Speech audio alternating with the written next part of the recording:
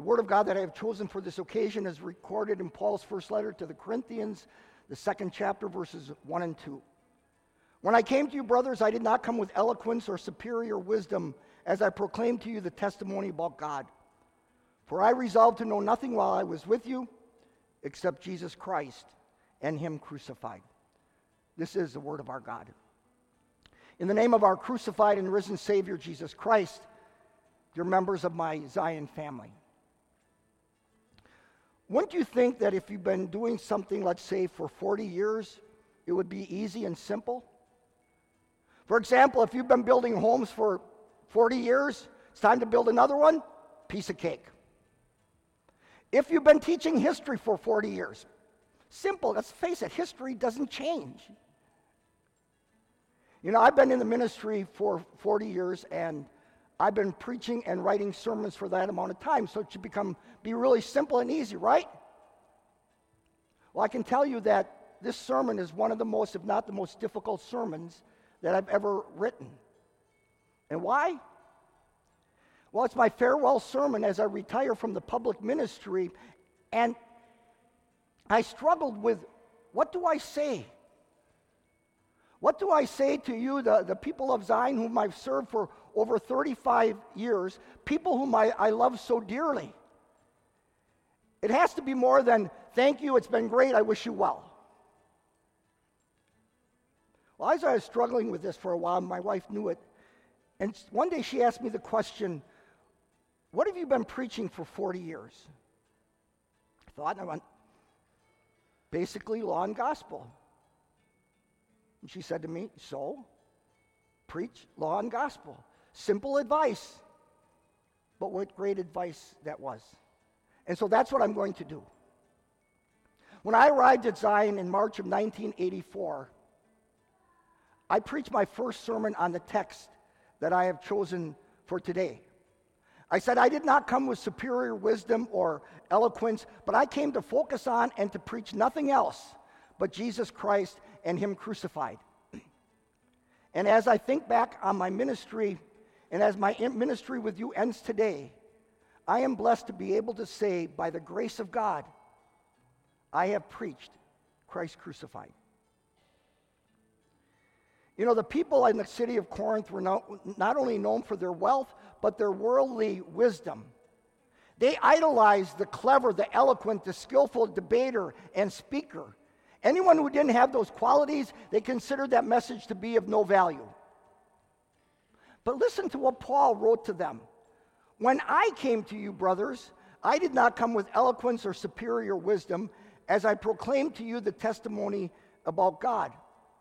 He reminded them that when he first came to the city, he was the opposite of what they usually liked.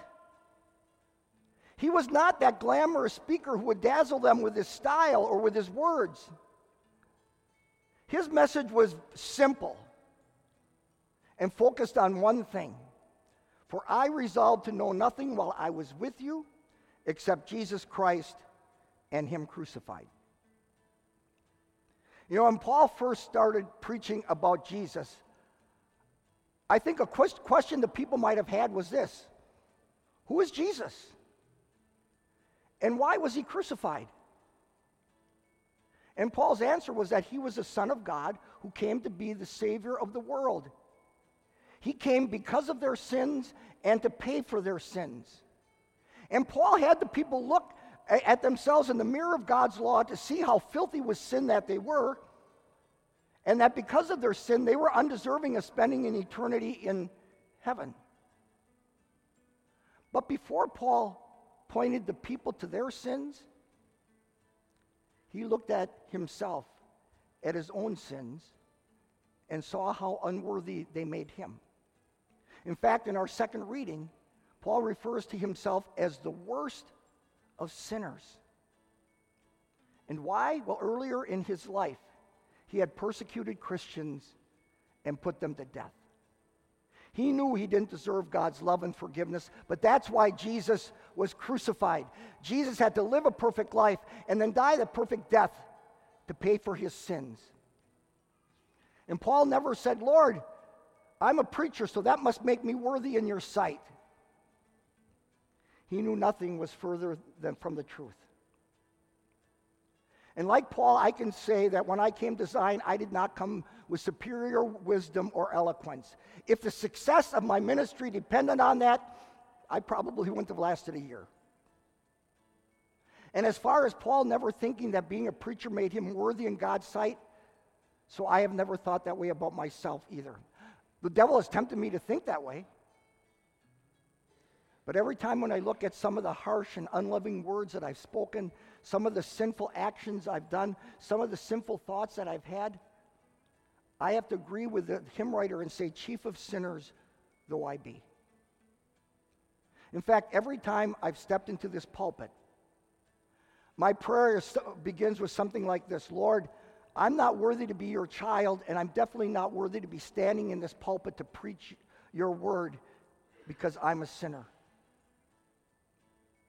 And just as Paul preached Christ crucified because he knew that Christ was crucified because of his sins and to pay for his sins, that's the same reason why I have preached Christ crucified.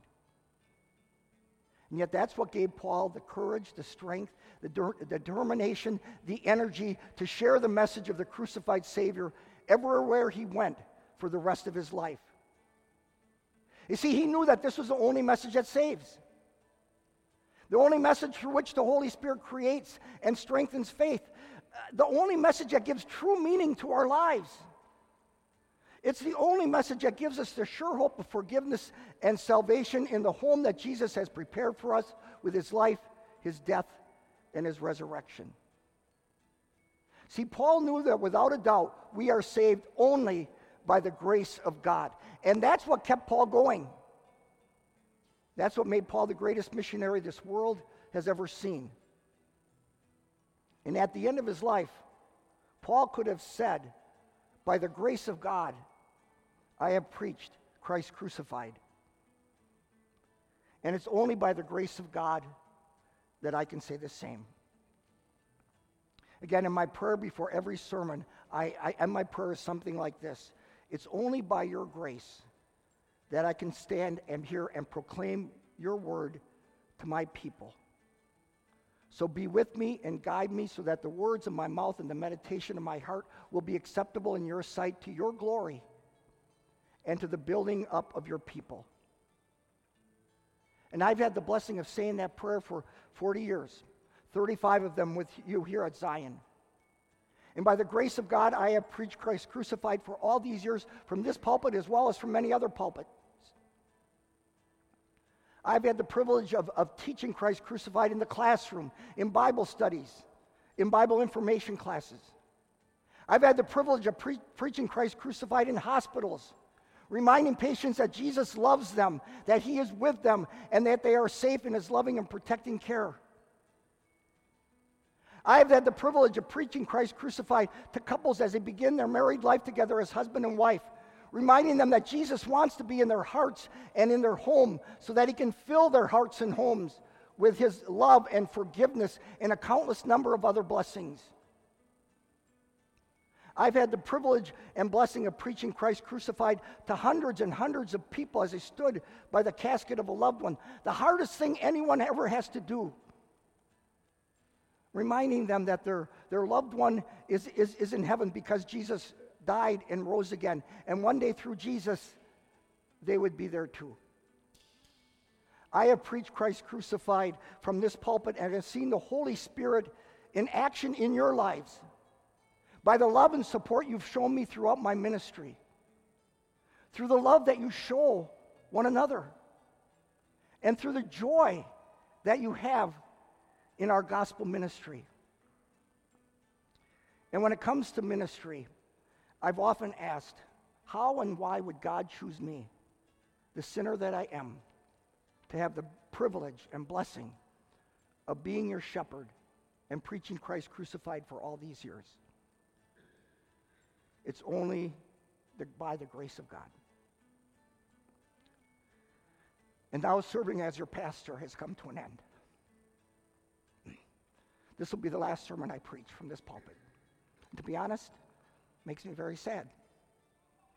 But what makes me happy, though, is I have faith and confidence that our gracious God will continue to supply Zion with preachers who will preach Christ crucified until the end of time. And what makes me even happier is knowing that because Christ died and rose again, we will one day be gathered around his throne, reunited for all eternity in the home that Jesus has prepared for us. And that's something we can all look forward to. You know, as I reflect on my ministry here, because of you and through you, I believe I am the most blessed and richest person in the world.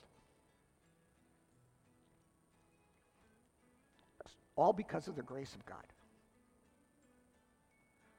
So my brothers and sisters in Christ here at Zion, I thank you. Above all, I thank God for you. And my closing pastoral encouragement to you is this. Brothers and sisters, go in peace. Live in harmony with one another. Serve the Lord with gladness. Amen.